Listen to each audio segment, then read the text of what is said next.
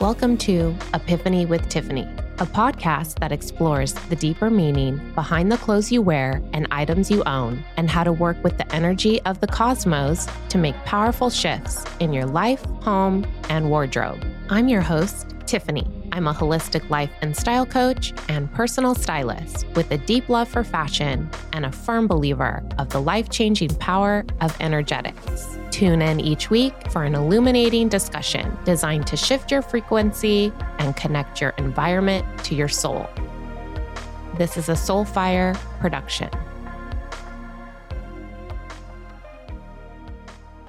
Hello, welcome back to the podcast. I've been looking forward to today for a long time. I've been really wanting to have on today's guest, Theresa Piela. Theresa is a trauma-informed EFT brain rewiring coach, health researcher, and colon hydrotherapist. She supports those dealing with highly complex cases of chronic illness and trauma patterns that may have lost hope in their ability to heal. With terrain-centered nutrition, deep listening, and brain rewiring techniques, Theresa empowers her clients with self-healing tools to help them reclaim their center, rebuild their confidence, and ultimately heal themselves when no one else can. I met her through Christina, the channel's community. We follow each other on Instagram. And even though I haven't spent a lot of time one-on-one with Theresa until our chat today, I have always really been drawn to her content, the work that she does, her tapping technique, which she features a little bit on her Instagram and YouTube channel, but definitely more in her Tapping with T app, which I just downloaded today and signed up for the free 7-day trial. And I think after you listen back to our conversation today, you will be prompted to do the same. I am one of those people that deeply resonates with Theresa's story, and also just with that point in my own healing journey where I felt like I was always just going to be suffering from chronic illness, felt like I was always going to be sick, and felt like no one understood me. No doctor that I saw, no type of doctor that I saw. I was always felt like I was the mystery case, and that even though I could find elements of healing, all of a sudden my body just felt like it would just kind of go back to its old way of operating and feeling. And then I would find new health ailments. And it just felt like this never ending cycle. Chatting with Theresa today, it really, we do come from such similar backgrounds. And the way that Theresa has used her deep points of feeling like she was never going to feel better, and that life felt so hard, and that her health ailments felt so challenging, the way she was able to lift herself out of those deep states of pain and suffering and find a new way of operating in life and a new appreciation for the life around her that had always been around her, that she began to slow down, pause, and pay attention to. The way that she was able to find healing through that is very similar in the way that I've been able to find some healing in my life. It really does, I think, come a lot down to doing less instead of doing more. And if you're someone that has struggled with a lot of health ailments, long-term illnesses, chronic illnesses, I think this episode is for you. There's lots of really interesting insights from our conversation, and we hear a little bit about Theresa's story with chronic illness and her own health journey, the work she does with clients, the transformations she has experienced and witnessed in clients that she works with. And we really just kind of deep dive into all things, the light and shadow sides of health and functional medicine, and learning about ourselves, learning about our health ailments, and how sometimes that can really learn too much and take us down a path unintentionally where we keep ourselves in these chronic states of being sick. And we really deep dive into how we can reparent and nurture ourselves to find healing, find understanding and compassion in our body in its states of distress, find acceptance for it. And a technique like tapping, a really daily practice of that, can really recalibrate our nervous systems and just keep us operating at a calmer state of being. And I have really been one of those people that has tried all of the things, and tapping wasn't something that I really tried. And I knew about it.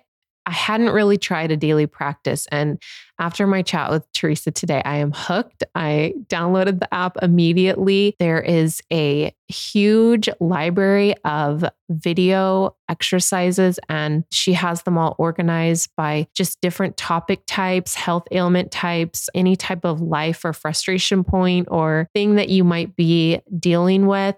There's a video in Theresa's Tapping with Tea library that you can get started with. And Theresa also meets with clients one-on-one. So if you want to work with her one-on-one, I'm going to link you to her website. I'm going to link you to the app, and I'm going to link you to her Instagram. Literally just follow her Instagram if you want to get blown away by the insights that she constantly is sharing in her feed and the beautiful small moments in her day that she shares in her stories on Instagram. She's just all around good energy. Really enjoyed my chat with her. Go give this episode a listen and let me know what you think. You can connect with me on Instagram at Epiphany with Tiffany. And I will now cut to the episode with Theresa Piela.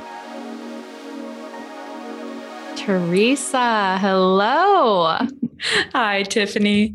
How are you? Oh, I'm doing well. I always get excited to talk to people that I find interesting and inspiring. So this has been kind of like a bright spot on my calendar today. So thank you. How are you? Oh my goodness. Well, the feeling is completely mutual. We just chatted off air for a minute, but our meeting today is so serendipitous and the timing was just perfectly aligned. It almost didn't happen. And when I think the universe throws you a bone when they know that you want to do something. And so when you popped in and we were able to make it happen today, I had this moment of gratitude. I was like, universe looking out for me. Thank you. Appreciate that. So it was a beautiful moment of remembrance of the support for things that are aligned.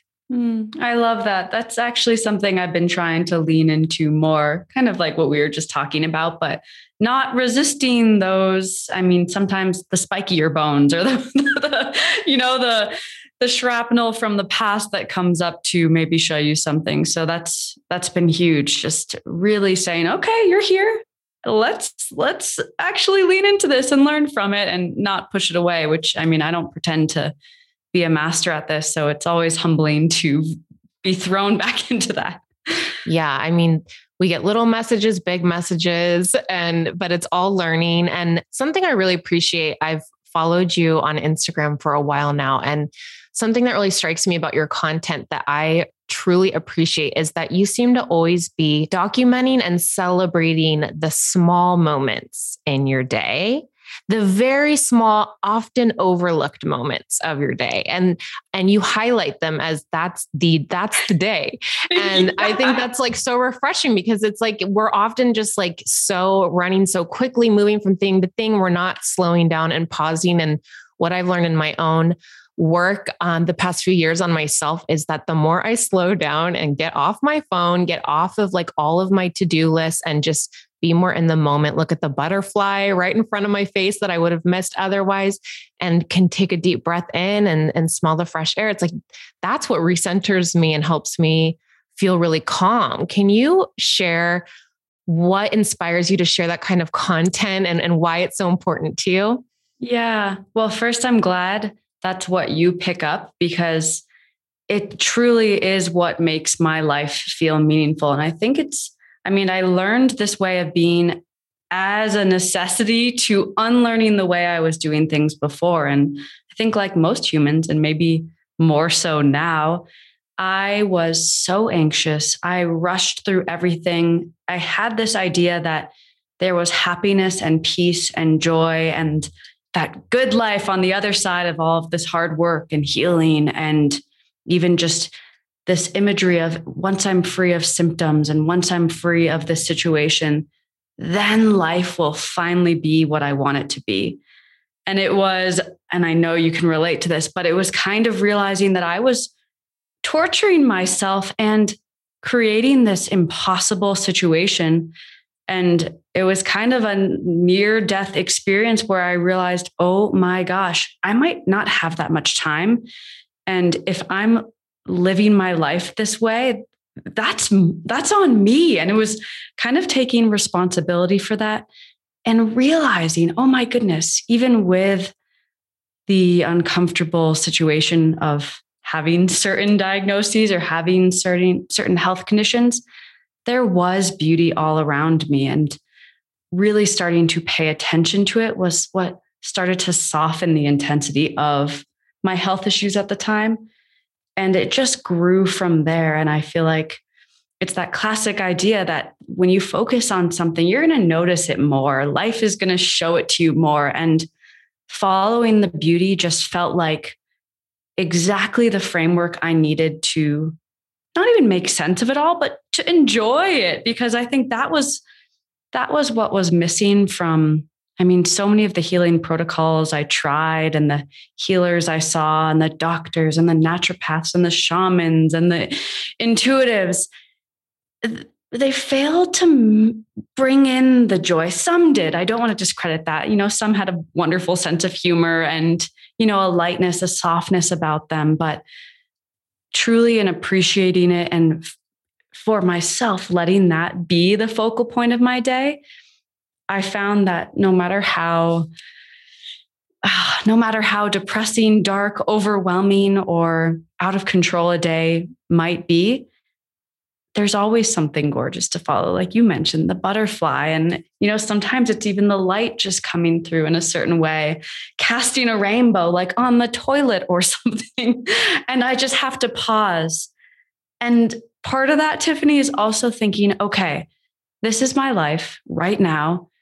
If this is all there is, if this is my last day, if this is my last conversation I have with someone, I want to be present. I want to cherish it. I want it to be something I'm engaged with. I think the worst thing would be to get to the end of a life, whenever that comes, and feel filled with regret or, wishing you did things differently. And so I would say, to sum it up, it's just how I live so that I can get to the end of my life and look back and say, wow, that was beautiful.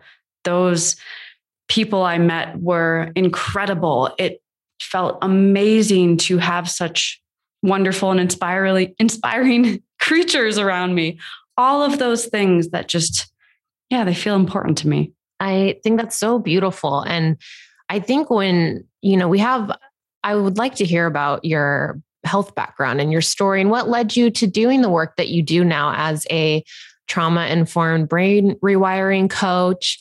It sounds like you've had a really intense health journey and what really led you to doing the work you do now. But I know that when we can get in these dark places, when I've been in these rock bottoms in my own health, it's like so hard to find the beauty in the small, even like nothing. You don't want to celebrate almost anything. But then when I wasn't doing that and I just sat in all of the discomfort that my body was already feeling with physical ailments, when my mental is mirroring that, then the world's mirroring that. I was also attracting more negative experiences, or it just became more prominent feeling in my life. And it can become this downward spiral. And it took me a really long time to learn that even if I'm feeling bad, if I'm still showing up with the energy that I want to attract, if I'm still taking moments to pause to find beauty in things when things are feeling ugly in my body, it's amazing how quickly your body can respond in a positive way. You can heal your body that way. You can actually nurture your body out of this like lower vibration state, even if you're still experiencing symptoms for a while. And it's like when what we focus on is what we really bring in and what grows around us. So I imagine that was something that you picked up on, but I would just love to hear a little bit about the work that you do and what your path has been that's led you to this work. Yeah, very accidental. I think I was, well, maybe someone would say there's no accident. Everything happens for a reason. But for me, it was almost like I was swallowed by the functional medicine world. And this is not to blame them, but at the time, it felt like I finally had an answer as to why I was feeling so miserable. And the classic diagnosis was Lyme and co-infections. And with all, yep, I know you know. And then with all of the testing, it piled on more confirmation of this idea of that I was completely toxic and broken. It was just parasites, heavy metals, mold exposures, hormonal imbalances, random markers of inflammation that I didn't even know about at the time. I didn't know what they meant.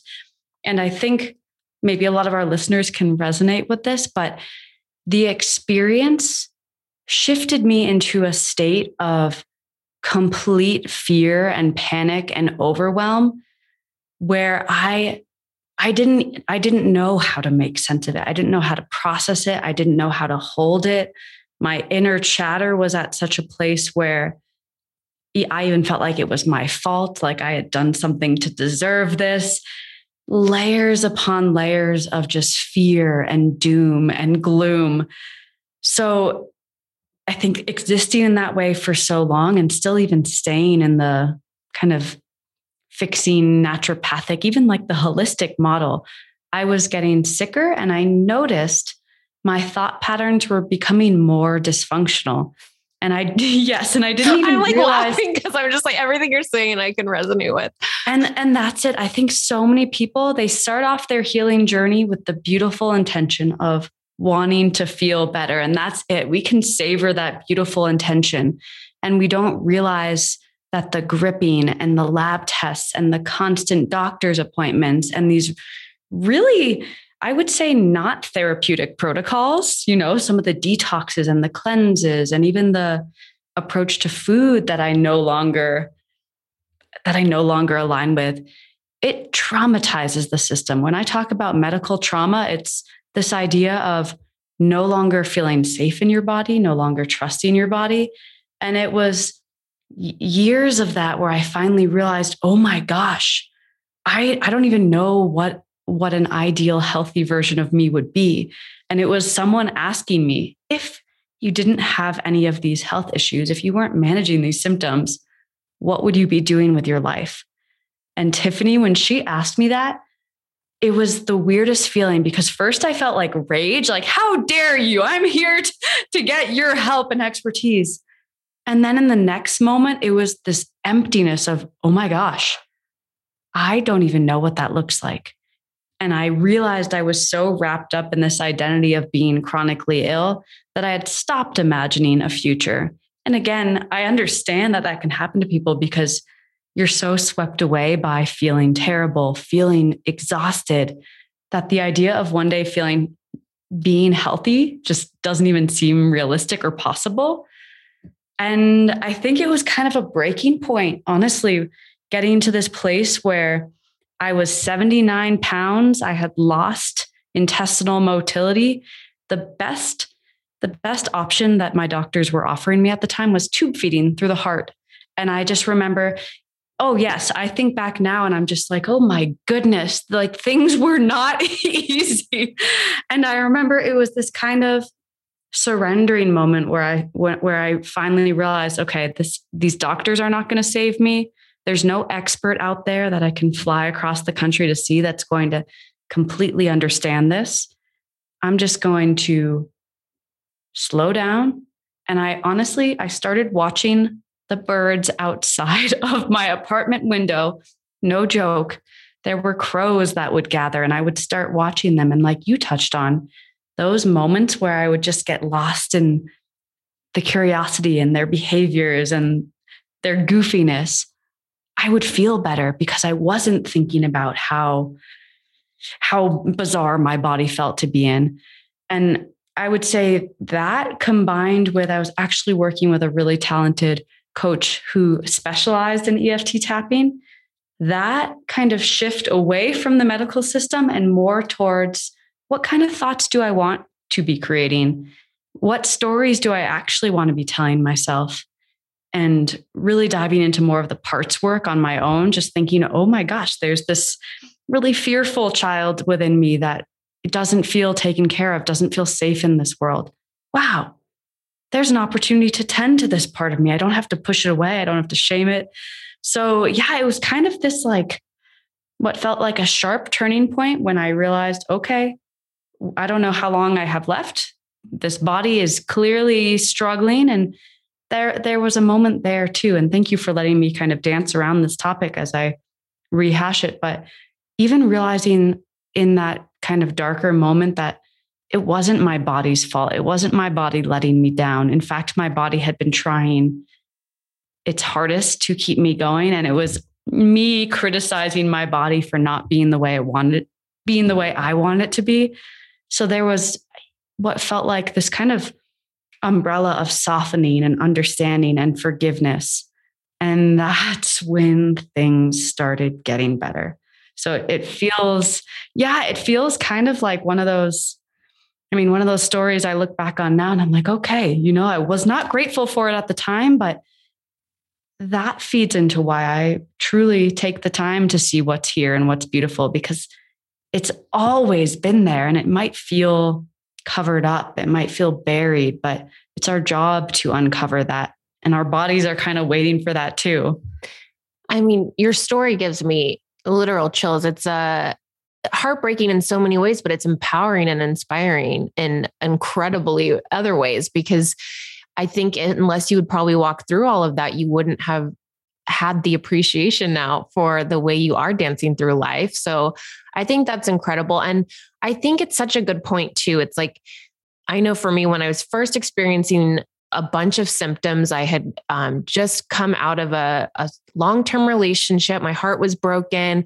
I had been on a bunch of medications to cover up and mask anxiety and depression for years, and sleeping disorders and all this stuff. When I got off all of that stuff, it was like my body freaked out and it started having all of these symptoms pop up out of nowhere. And when I was seeing Western doctors, they just laughed it off. They're like, you're heartbroken, you're depressed. Like, just give yourself a minute. You're going to be fine. They like wouldn't even spend more than 5 minutes with me. And it was deeply frustrating because I was struggling so much. And so when I started working with a functional medicine doctor, I thought I was trying to take care of myself on a deeper level. I thought I was trying to see myself on a deeper level. And I believe that I was in the beginning. I think we enter these curiosities of like what's going on with our health. And these doctors can dig deeper. They can do lab testing that you can't get through Western practitioners. And you really can start understanding, oh, well, I have this gut infection that's driving inflammation, that's causing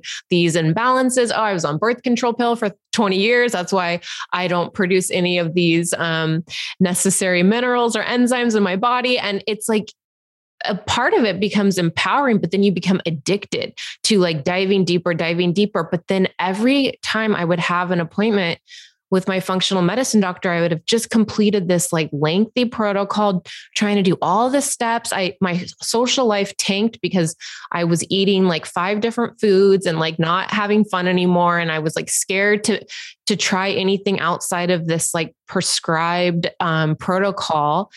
And then I would meet with my doctor and they're like, well, this is better, but now we need to address this. And it was like, there was always like the next layer. And I think for me, the last straw was when I got the Lyme co-infection diagnosis. I had been avoiding that test. I'd done all of the other protocols, even heavy metal detoxes and stuff. And they were like, well, you're still having symptoms. So let's dig deeper. So we did. And they were like, oh yeah, you have Lyme co-infections. And I was like, Tiffany, how long are you going to keep going on this like hamster wheel? Because even I was realizing, I was like, these doctors are trying to help me, but only I can really help myself. And I've now gotten to the point where, how long am I going to be doing this the rest of my life? My life had become smaller and smaller and smaller and less pleasurable. And I don't know what exactly turned the page for me other than knowing that I refused to be sick anymore. I saw that I was on this path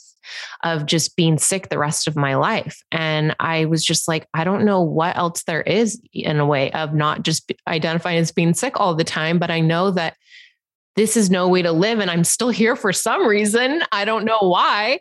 And so I think that helped me finally snap out of it. But it was like, it's so interesting how we think we're trying to help and we're actually teaching our body that it's not safe unless it's doing 50 bajillion protocols and restrictions and living in that way, then your body is scared to even like leave the house. It's because life just in general becomes scary.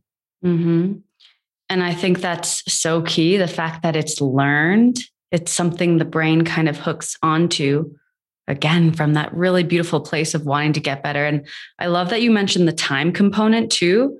I think for many of us, we get to the place of living in such a dysfunctional way for so long, where something wise within us says, wait a second, what am I doing? I think the contrast is so key because, I mean, most of us can remember a time where we weren't so afraid of food. We weren't afraid of not doing the right protocol.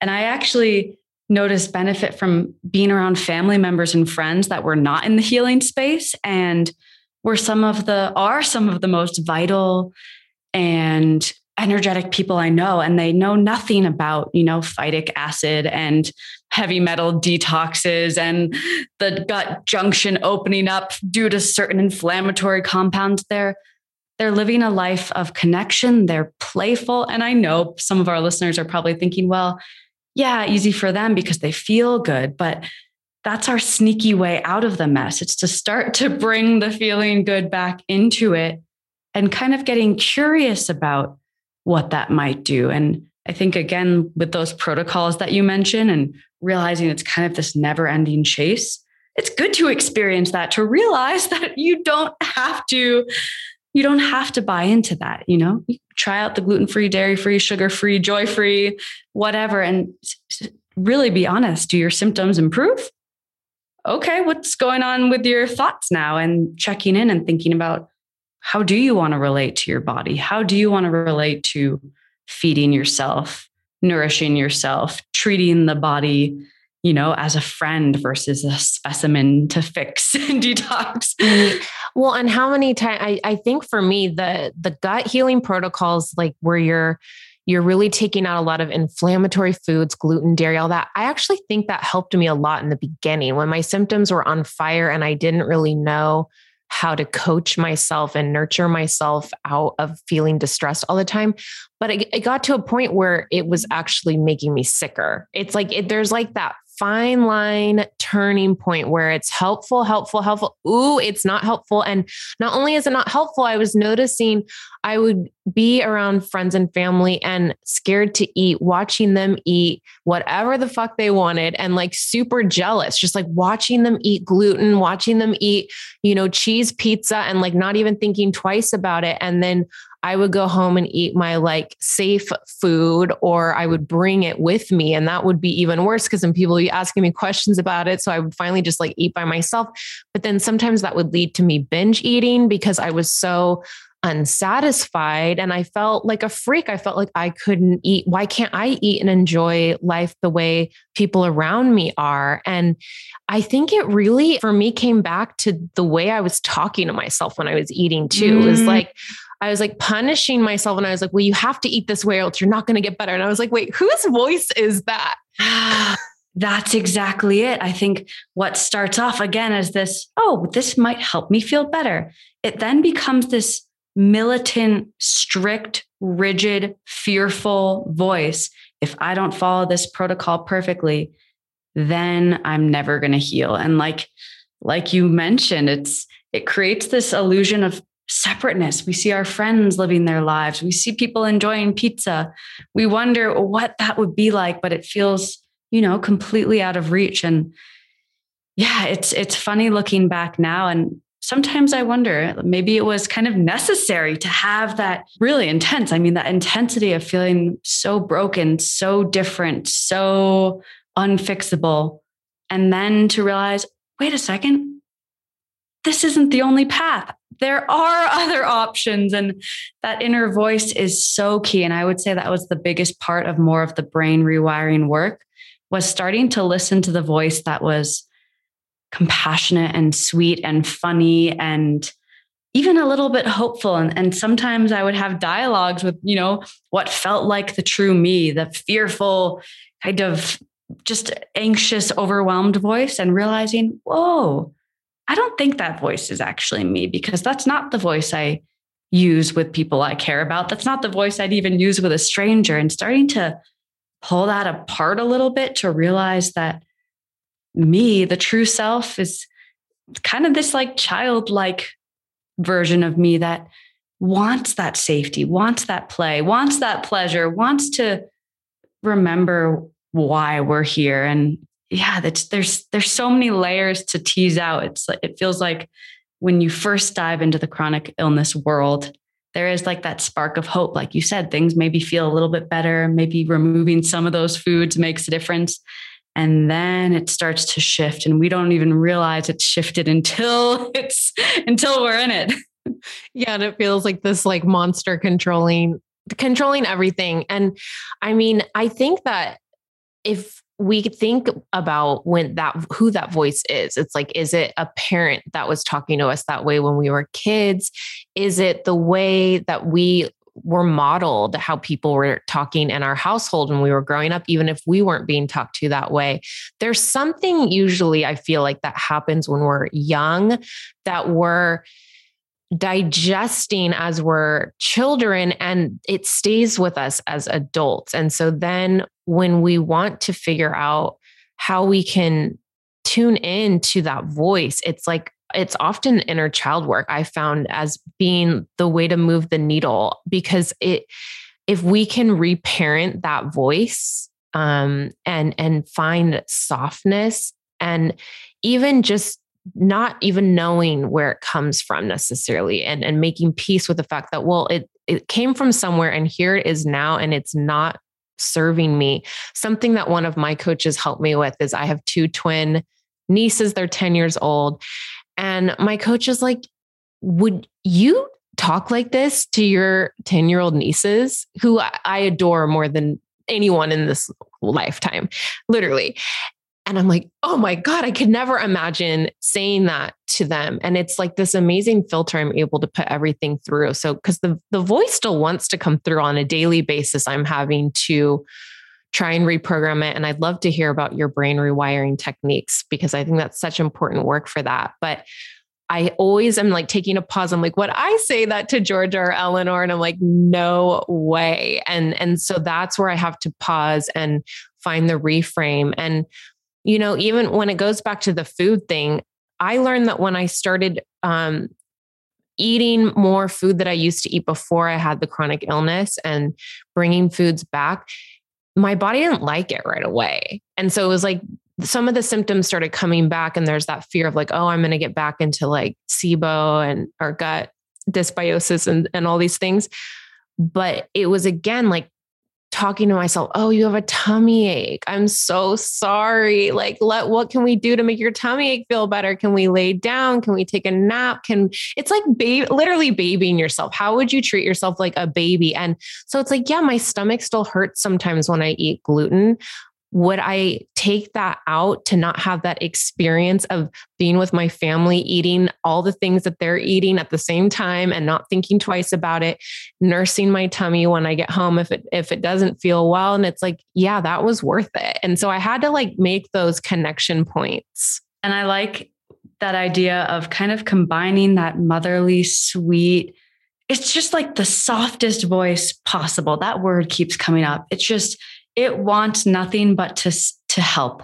And I think engaging that voice with a sense of curiosity, because we don't need to use that really nice voice to all of a sudden make the fearful parts of us scared. And whether you're looking at it through the lens of inner child work or more of like the internal family systems parts work, we can honor that all of these aspects of ourselves, they formed for a reason, and they likely formed to protect us from something, like you mentioned, something earlier in life, maybe even something societal that we had taken on as our own. That was a big one for me, honestly. I think from a very early age, I absorbed the idea that you're only good if you're hardworking, and you have to prove yourself, status, title, where you went to school, income. That is who you are, and that's what makes you a worthy person. And it was getting to the place where by society's standards, was useless. I was absolutely useless. I was an invalid. I could barely lift my own body out of bed. And in a way that I started to question that, actually with the help from my husband, who loved me and cherished me and supported me when I had nothing financial or, substantial to offer aside from my presence. And it was, again, when that voice of sweetness started to strengthen and become the dominant voice there. And Tiffany, I'm completely forgetting what you asked me, because as you were speaking, I was just thinking how important it is with like the food fear components and unlearning that layer of the puzzle. It is the kind voice that says, there, sweetie, see how you do with this. And if you do have a food reaction, or if the body does flare up, we don't necessarily need to shift back into the fearful or kind of criticizing state of, it's always going to be this way. I did this to myself. My body's broken. It's never going to heal. We can engage the voice of, okay, maybe next time, or, oh, do you need some ginger tea and a belly rub? That gluten, there's a lot of tight bonds in that protein that need some support. It's that voice. That voice feels like something we can kind of turn up the intensity of too, to not necessarily crowd out the other voices, but to gently let them know that we no longer need their presence. If you've been listening to my show for a while now, you've heard me talk about my obsession with Cured Nutrition. Cured Nutrition is a premium provider of cannabinoid, functional mushroom, and adaptogen products that are designed to elevate your day and help you feel your best. Their product line features organic and super, super clean ingredients, which is very, very important to me. I don't like putting a lot of junk in my system or overly processed items. Their products are all organic, non-GMO, gluten-free, and made in the USA. The Serenity Gummies are one of their newer products that I have been obsessed with. I just got my restock order. So happy. I had a couple of days without it, and I was definitely missing my daily dose of calm in the afternoon. The CBD and microdose THC gummies really give you that perfect little bit of calm in the afternoon or evenings when you're trying to decompress a little bit. What I like about these gummies is that even though they do contain THC,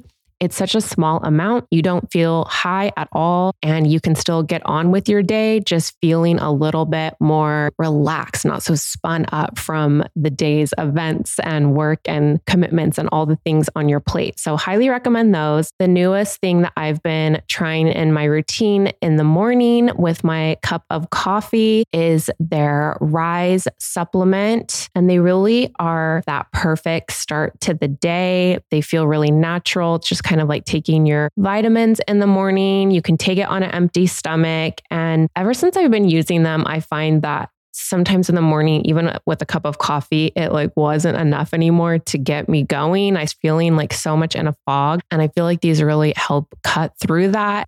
So go on over to curednutrition.com, check out their product line, whether it's sleep, gut health, focus, or calmness. Cured has a product for you. Curednutrition.com, and don't forget to use coupon code Epiphany at checkout. Yeah, I mean, and what is your perspective on that as far as the competing voices? Like sometimes I feel like there's a space for all of them. Like, and it's kind of almost important to honor all of them. They all need a little bit of airtime. That's the key, I think, with the adding in the soft voice that maybe wasn't always there. That doesn't mean I can always drown out the really harsh, critical voice. When I learned about like internal family systems and like thinking about all the different voices having like a name within my body, it's like, okay, well, this one is really coming out today. Like what's going on here? And it's actually like a clue of like what I might be holding that I'm not even aware of in my body. It's like, oh, I'm actually stressed because, this news headline or this is happening in my family life. And oh, now it's actually adding to this like critical voice that wants to have like some airtime to like vent. And if you can kind of reframe the voices is all kind of like having a role, but really the soft one for me is now the star of the show. Whereas before she was like really like probably bottom of the barrel family member. Now she's like highlighted. And so it's like, I think it's about honoring all of them. Yes. And that's exactly it. I think they're all trying to show us something. And if it's a voice we don't necessarily like, that's again where it's our job to speak to that voice, like the terrified, overwhelmed child, and see what it needs, and also see what it's trying to maybe help us with. Like even the thinking of people that are, really, really overwhelmed by what healing protocol to do, or, what layer to tackle. Should they tackle the SIBO? Should they tackle the mold? Should they tackle the Lyme? And maybe the voice in their head is just constantly just so overwhelmed. If we can then look at that voice and say, sweetie, I know this is overwhelming, kind of that acknowledgement, validation. And I'd say that's the biggest piece of the brain rewiring, is really honoring what those voices are saying and not making them wrong. And then kind of expanding the possibilities and shifting it, like softening what feels uncomfortable or unbearable, and seeing that there's multiple layers to that voice or to that side, and realizing that we don't have to necessarily feel happy and euphoric and perfectly balanced and regulated all of the time, because part of being human is realizing that maybe those older wounds or older triggers or some of those inner children are still going to be asking us for some help and support. And we can offer that now as maybe more regulated humans with more skills in our tool set. Yeah. And I think, it's approaching it from all the different angles. And I know that you, with your work with clients, you help a lot of the tough cases, like the mystery cases, the people that have tried everything. They've worked with every type of doctor, which it sounds like you have as well. So you have a lot of personal experience. Like, what do you do when you get a client that is really struggling? They're deep in the depths of chronic illness. They've tried all of the different modalities. Maybe they've even dabbled in brain rewiring and nothing has moved the needle. What do you start with clients that are feeling so just discouraged? That's an amazing question, because it depends on the person. And I never have a game plan for exactly how I think a session should go. I'm really kind of tending to what they bring to the table, what feels the most intense for them that day. But I would say whenever there's that kind of hopelessness blended with the overwhelm, blended with that desperation, that's my cue to see if we can shift the nervous system back to a place of safety. That's not the time to ramp up a protocol or to make someone's diet more rigid, which, as you know, sometimes there is a time and place. But if it's causing damage to the way someone thinks and increasing that state of fear, again, that's my cue to back off. And time and time again, when I'm working with these complicated cases that feel like they have tried everything, I remember and I remind them there is always something that they haven't tried. And it's a kind of a silly way of interjecting a little bit of hope, because it can feel you eventually reach a place of burnout with these healing protocols. It's like, I'm done. There's nothing that works. I'm never going to get better. So if we can look at that and say, yes, I hear you. It's overwhelming. There's something to try that you haven't tried yet. We don't have to do it right now. Right now can just be about validating and slowing down the breath and softening. I think using some of the body first approaches as opposed to the brain first approaches can be really helpful too, because oftentimes when we're having these panicky, fast-paced, negative, and I'm quoting, negative thoughts, it's because the brain is merely picking up cues from the body and trying to formulate a story.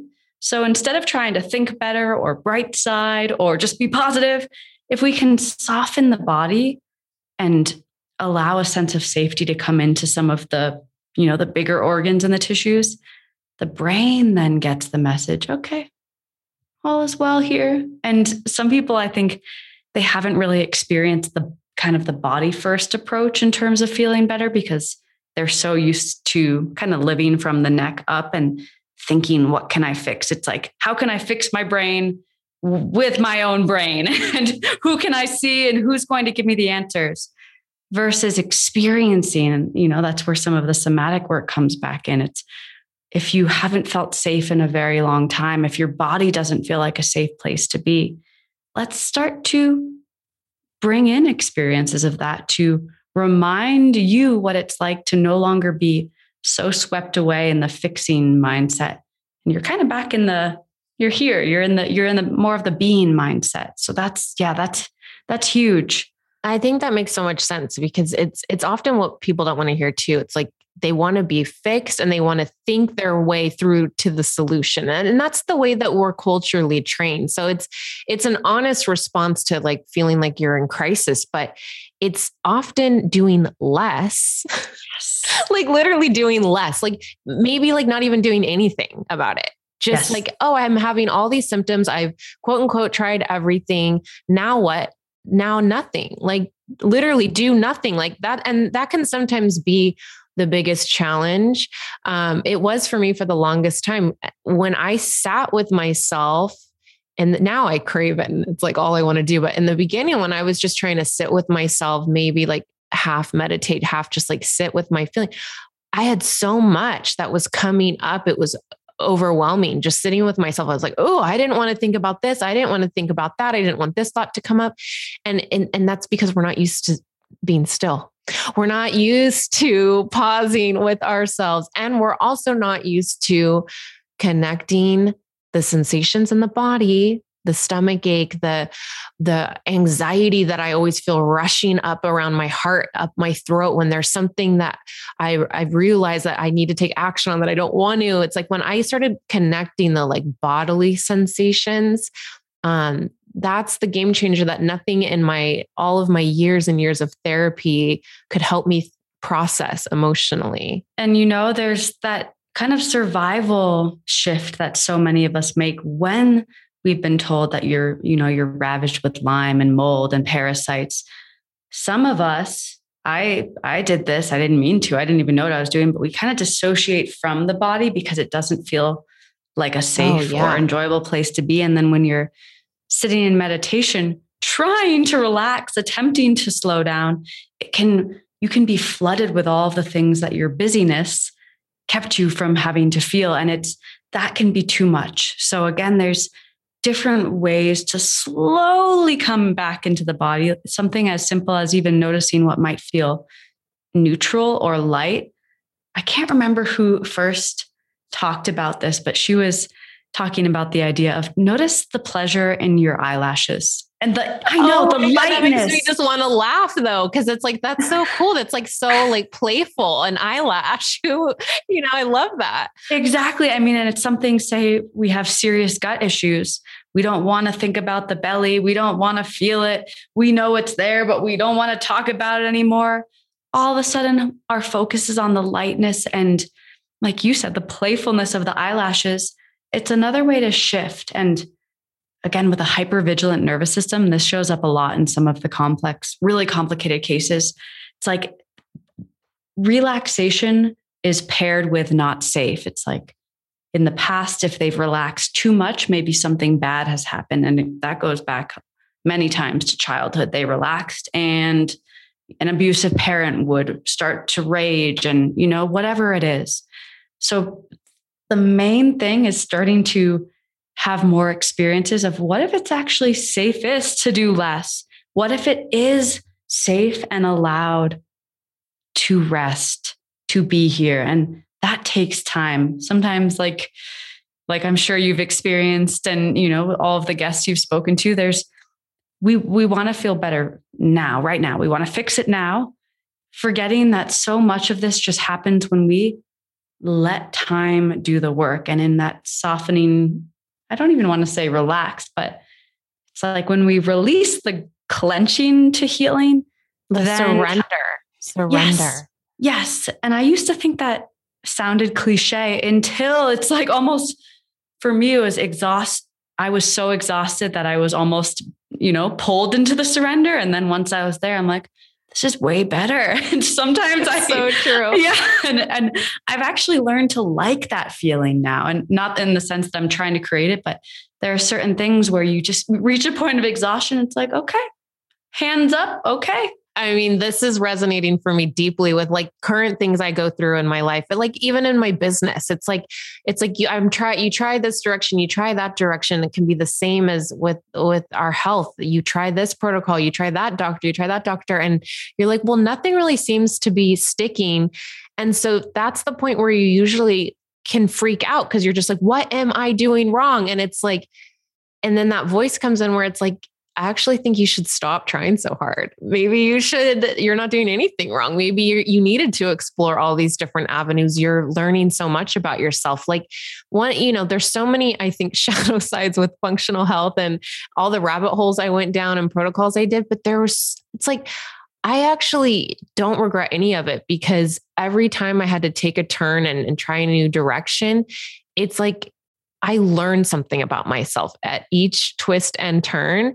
And ultimately, I learned how resilient I was and how determined my body was to heal, even though I was, throwing it down all these different random roads to try and get it to figure it out. How resilient our bodies are. It's like, it's pretty incredible. And I think it's like what you were saying. It's like our bodies, if we can remember, are actually wanting the best for us, even though it feels like the opposite. It feels like it hates us. So it's like trying to remember that can actually be helpful in calming down the nervous system. I really undervalued the role of the nervous system. And I know that's a lot of the work that you do. Like, talk a little bit about that. Like, what is the nervous system's role in our state of being and how disease can enter and how long it can stay and get comfortable and when it can choose to leave? It feels like it's the foundation, and not to say it's the root of everything, but kind of, because the brain is the largest endocrine gland in the body, in the sense that everything responds to what the brain tells us is going on. And some people might be thinking, yeah, okay, if I could heal myself just by thinking myself well, I would have. Again, it's not that simple, but also letting it be that simple in terms of honoring that if we can start with our own thoughts about things, then the body has a chance. Because if we're doing these protocols and, like you said, eating these safe foods while criticizing and hating ourselves and stuck in that tumultuous place, it's almost like pouring gasoline on a garden it's trying to blossom, it's trying to flourish, and we're just attacking it. And maybe it has beautiful and ample sunlight and it has the most nutrient dense microbe rich formula, but we're just, pouring down the gasoline of criticism. So it was, I guess, yeah, my own experience, and then starting to witness it around me. All of these people trying to heal and not finding their answers, and seeing on the other side, people that kind of surrendered to trying to fix themselves and started to work more on their own nervous system regulation, seeing them thrive. And it opened up this world where I realized, people have been talking about the nervous system for a while. And I think only in the last maybe like 10-ish years, I think it was when The Body Keeps the Score came out, people all of a sudden realized it's a great book. That was like a big aha moment. Yes. Someone gifted that to me in college. Great gift, by the way, but it was an aha where I realized, whoa, there is a lot more here. There's so much to be discovered. And I keep following this path because I see what it does for people. And again, those are the complicated cases that they start to tend to themselves. They start to find balance. They start to get triggered and then recalibrate more quickly. And they feel better. And they notice they're not as reactive to foods. They're not as bloated. They're not as symptomatic. Their sleep improves. And that overall feeling of joy, that kind of like spontaneous joy, which I feel like is a more natural state. Not to say we don't have to stick there, but that becomes more of this dominant this dominant experience. And to me, it just feels like the most interesting work. I feel like I don't get bored of it because there's always an interesting layer, even just hearing someone's relationship with their thoughts or their parts or their symptoms. There's so much to weed out and really kind of, I was going to say organize, but that's not it. It's kind of pull apart this what feels like a gumpy, gooey mess, only to see, okay, there is a way forward. It's not necessarily a protocol and a diet, but it's like a practice, a daily moment to moment practice that isn't rigid. It's not pinned down or fixed. It's adaptable. It's flexible. So I feel like it's kind of like learning how to live in a way that you've always wanted to. And it starts to permeate into how we do anything. And is that the way that you developed tapping with tea? Because first of all, I love the name because a fellow tea over here. So the name resonates, but the tapping, it feels like, and I am not a specialist in this, but it feels like it's kind of that awakening of connecting what's happening, what we're storing in our body that's stuck, that can't get out. And so it's like helping break it up and release it. But what I've noticed, because I've watched several of your videos, because you have, first of all, just this like such a calming presence. And I feel like it doesn't matter what topic it is. You have a whole library of different topics that your videos cover for your tapping technique. But I feel like I'm being nurtured. The way that you talk in the video feels like that's the voice that I'm trying to really deepen within myself anyways. And so that voice feels very nurturing, but it feels like that's like the nervous system recalibration, perhaps, where it's like, if we can break up that stagnant stored energy in the body, nurture it, recalibrate it, then the nervous system can actually start to not feel so tightly wound all the time. Mm-hmm. And that's exactly it. It's kind of the library of videos that I wish I had in the thick of my journey. So I'm speaking directly to those people that feel like they're too sick, too broken. They have too many diagnoses. And especially in the Lyme world, it's never just Lyme. That's one of the diagnoses they get, but they know they experience layers of dysfunction. So like you've noticed, Tiffany, it's engaging that voice. And the amazing thing about tapping, I was skeptical about it at first, but the research is only continuing to grow, and it does allow the brain to choose a different response to a previously stressful or traumatic memory, thought pattern, event. Yes. So you literally are letting the brain choose a new reaction, which is, it's known as the cousin of EMDR. So I'm sure some of our listeners are familiar with that, but you're trying to teach the brain, hey, this traumatic experience or phase of life or memory, we don't need to mount the same response anymore. And tapping is doing just that.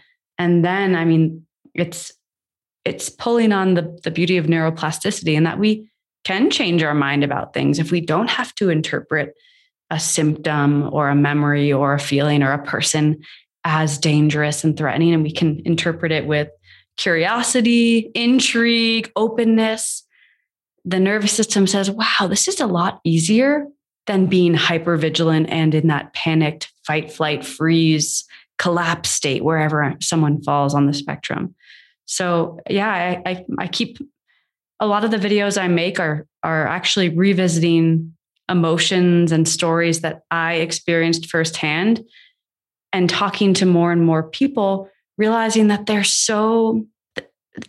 a lot of people have the same exact story running in their head, and we don't need it. It's kind of run its course. It's not a helpful story. But I think that's just so inspiring about your work, is because I felt that way. Like when I listened to your videos, the way you're talking, it's almost like my exact story. And it's like we all have versions of the same story, and we're all suffering. And you were able to really see how it helped you. And then now you can bring it to the masses, which I literally am so grateful for your gift in this, because I think that everyone needs to feel like there's a voice that can be seen, and then that can help them to release it.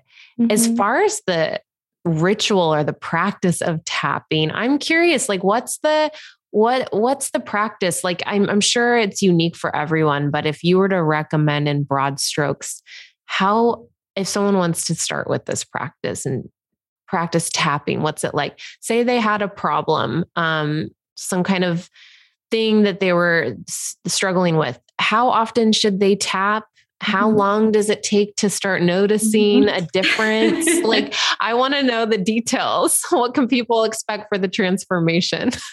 And I love that I've gotten those exact questions. And for some people, again, if it's coming from a place of how much should I do this? Tell me, like that frantic, I need to fix right now. Yeah. I'm like, just do it when it feels right. Like do it when it feels great. That's a perfect answer.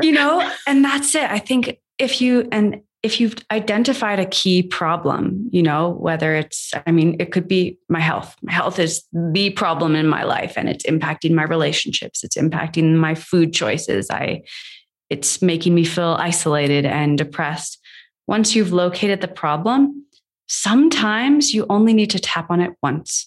And that's why I'm trying to make, it's kind of mind blowing, but really we've been conditioned to think that, okay, healing has to look a certain way. It has to be difficult. But if we can acknowledge our feelings and our thoughts and behaviors associated with a certain problem, and then kind of ask ourselves how we would like to feel instead, sometimes it's one tapping sequence and someone feels free. And that's the amazing part of it.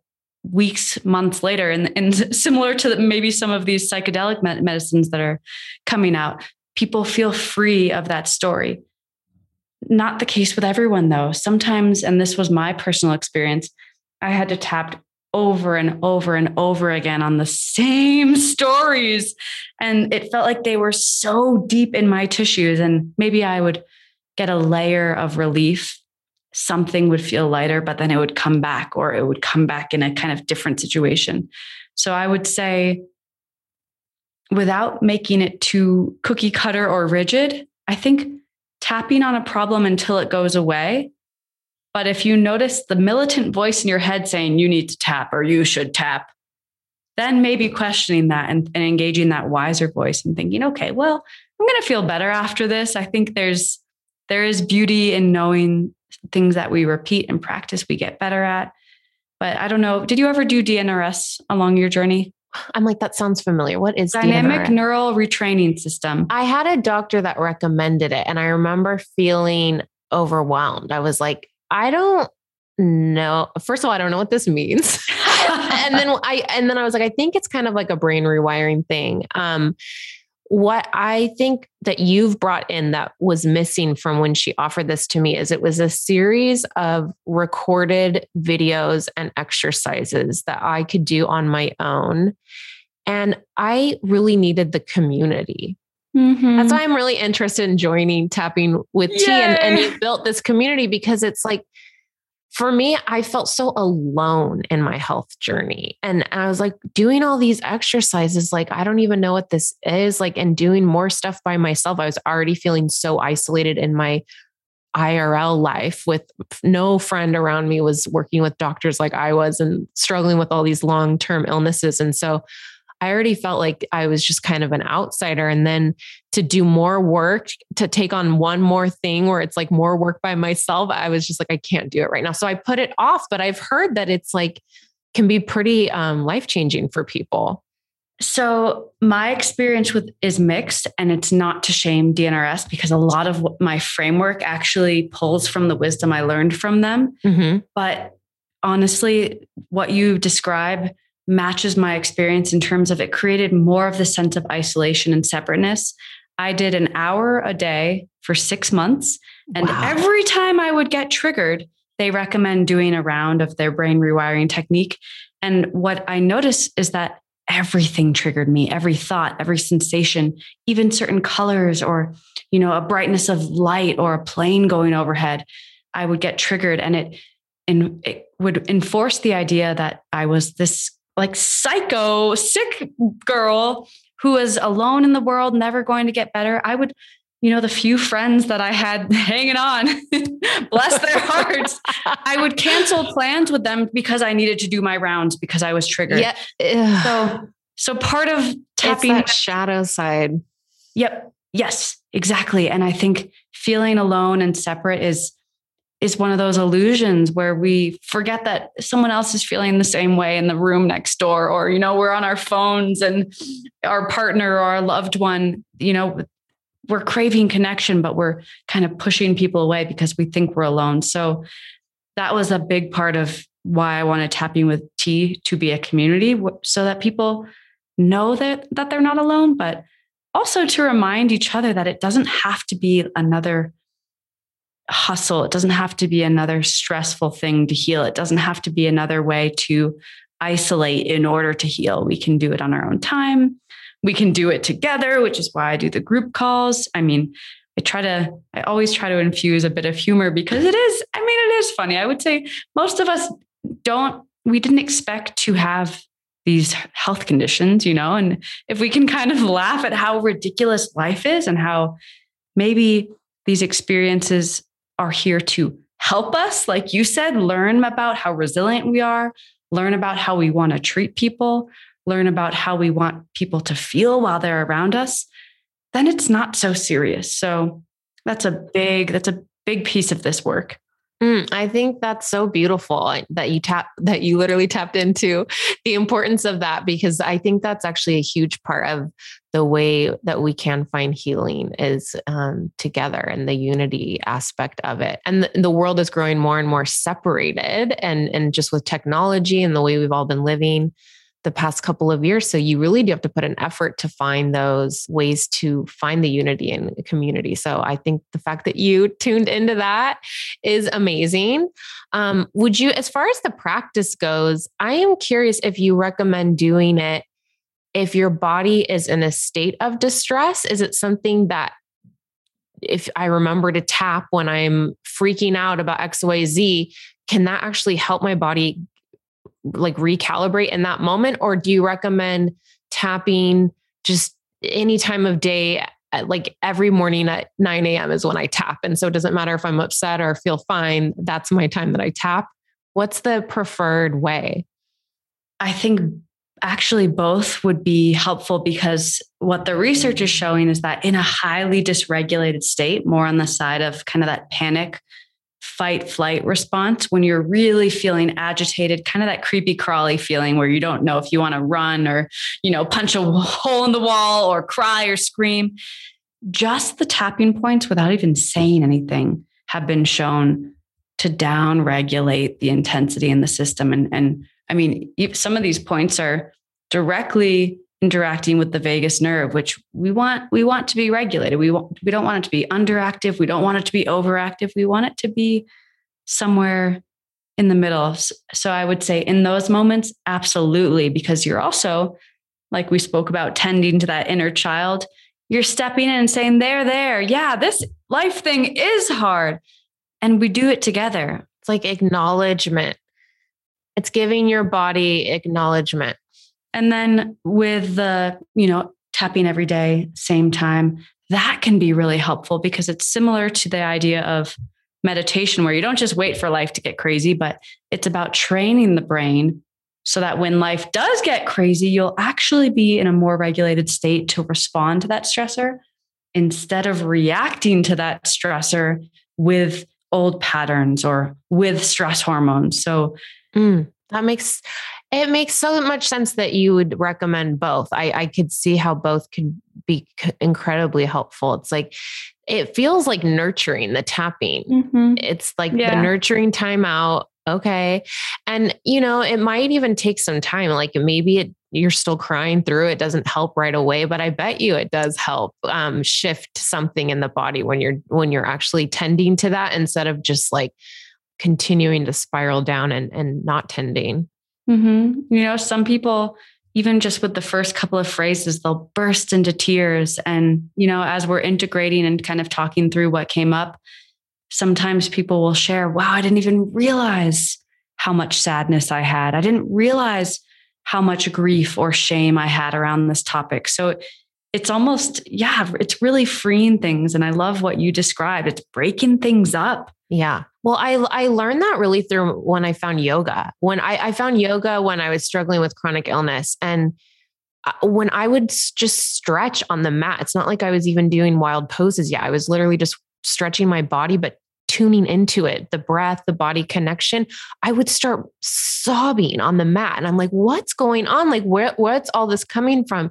And that's when I like really clicked that there's that mind body connection. We're holding all these things. The body needs to release this. And otherwise we're just carrying it around. And then our body is like always dysregulated. Yeah. There was a body worker, I'm forgetting their name, but they were the first to kind of coin the issues are in the tissues. And I think more and more people are realizing, I mean, you get maybe a intense massage and you're just crying the entire time. You didn't realize what was stored up. But even just noticing how our thought patterns cause us to clench something down. Like I was even thinking about this today, just, rushing to do something, and I caught myself. I had clenched down my belly. And I think more and more often people might be holding or clenching or tightening their body in a certain way, just due to the demands of life. A car could go by outside and, have one of those old engines that are just a little too loud for my liking, at least. And we might clench down, our gut and our shoulders kind of in that protective mode and not even realize that we don't unclench. Yeah. We're just running around, meeting to meeting, or picking up our kid. Like no one's taking the time to deep breath. But I think the point of this work is that we often think it has to be filled and you have to dedicate 2 hours to this elongated morning routine or night routine where you can regulate your system. It's like if you are at a stoplight and you're waiting for the green light, those are moments where you can tap really quick. You could take a couple deep breaths. You could tune in. I often cry when I'm in traffic. It's like, cause that's the moment when I'm sitting with myself. I'm like, why don't I use this time instead of turning on a music or a podcast and being mad that I'm sitting here? It's like, I can use that time to tune in. And then all of a sudden the tears are flowing. And I'm like, oh, something needed to move through here. And it's, if we can remember that there's always like little moments in our day where we can bring these things in, it adds up. Mm-hmm. Pema Chodron is an amazing, she's kind of funny. I love her. Yes. I love her work. She was the first person where I remember learning about just the power of pausing throughout the day and finding the gaps between things. And I think that's huge too. And like you mentioned, it doesn't have to be this complicated practice. It doesn't even have to be rolling out a yoga mat for, even 6 minutes. It can be as simple as, I acknowledge that I'm overwhelmed right now and I still love and accept myself. And I know I'm doing the best I can. It could be as simple as that. You could, tap on the first point on the side of the hand. Sometimes that's enough. Someone could be in traffic and say, I am really overwhelmed and I'm stressed out and there's more to do on my plate than I have time for. And I'm giving myself a break.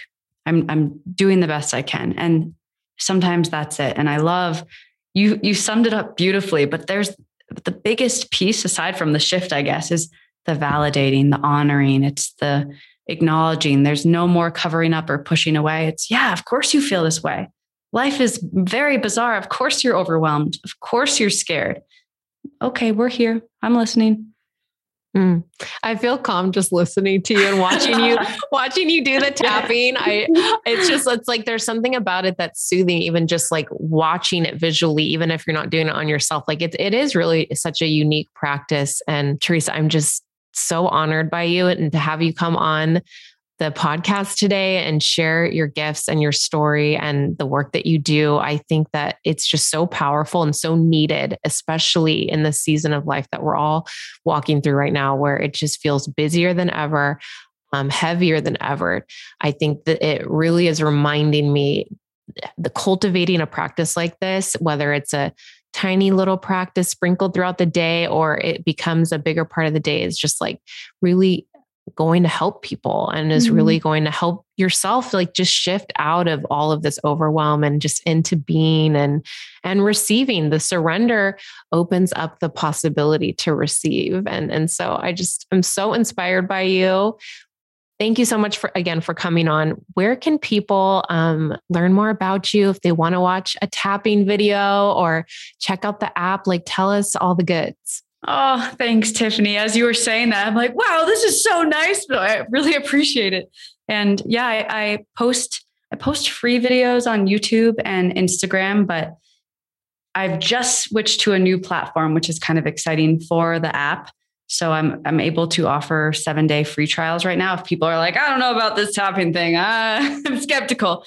Keep your skepticism, of course. I'd say the best way to know if it can be helpful is to do a video and see how you feel. I love because that. That's what convinced me, but that's just at tappingwitht.com. You can sign up there and then just download the app either in, the App Store, or if you have Google Play. Is that what Androids use? I'm not an Android user, so I don't know. Same. But I'd say those are the best options if you want to get involved in tapping. And Living Roots Wellness is where I share more of just, what I'm researching, what I'm interested in. And I do work one-to-one. So if people are interested in that, if they feel like they really want more specific work and more of a personalized container, that's also available. So those are the options. Perfect. Love those options. I'll link all of your information in the show notes. And thank you again for coming on.